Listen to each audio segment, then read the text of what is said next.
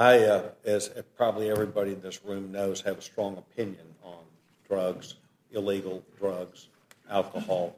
I spend a lot of time at not only being a parent, but around parents, members of my own scout troop, good guys, went to college, ran across marijuana, became addicted. Marijuana is an addictive product, and the merchants of addiction make it that way. They make it for addiction.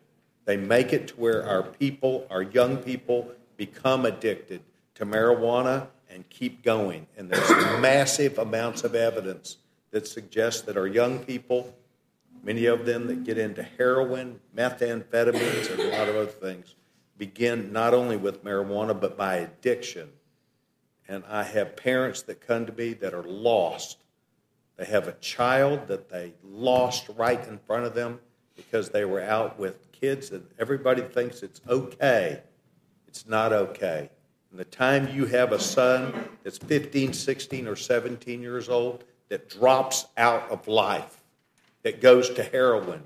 And I have 2 boys in our scout troop that did that after going to college. Their kids just came across this and thought it wouldn't impact them. It's a national tragedy.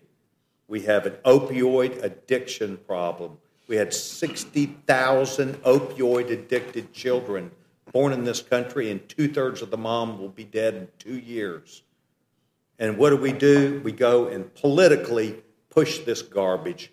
Illegal drugs, garbage. The governor of California said, who's going to want to work? We're all high. Had a guy the other day drive his car up in California, ended up second floor of a dentist's office. I'm sure he just had a beer.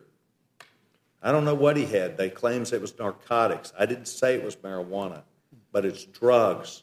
We have an addiction problem, and marijuana is the beginning of the addiction. And I have a problem with it. I have a problem as a parent, have a problem as a guy, and I admit my problem is I've never smoked a marijuana cigarette, never had one in my hand. And I admit that's a problem, but it's not a foreign object to me. My best friend in high school spent 25 years in prison. I helped get him out from an addiction problem. And it started with marijuana and ended up in cocaine. So these are hard issues. We do have strong feelings. But as a parent that has a 17-year-old son, and as a parent who has a son that's a 29-year-old third-year medical school student that's dealing with an emergency room as a third-year medical school student who said, Dad, you would not believe how many people come in to the hospital looking for drugs in Amarillo, Texas. And it bothers me. And I think that we're missing it politically when we have people that don't see addiction as a problem. And I hope we do.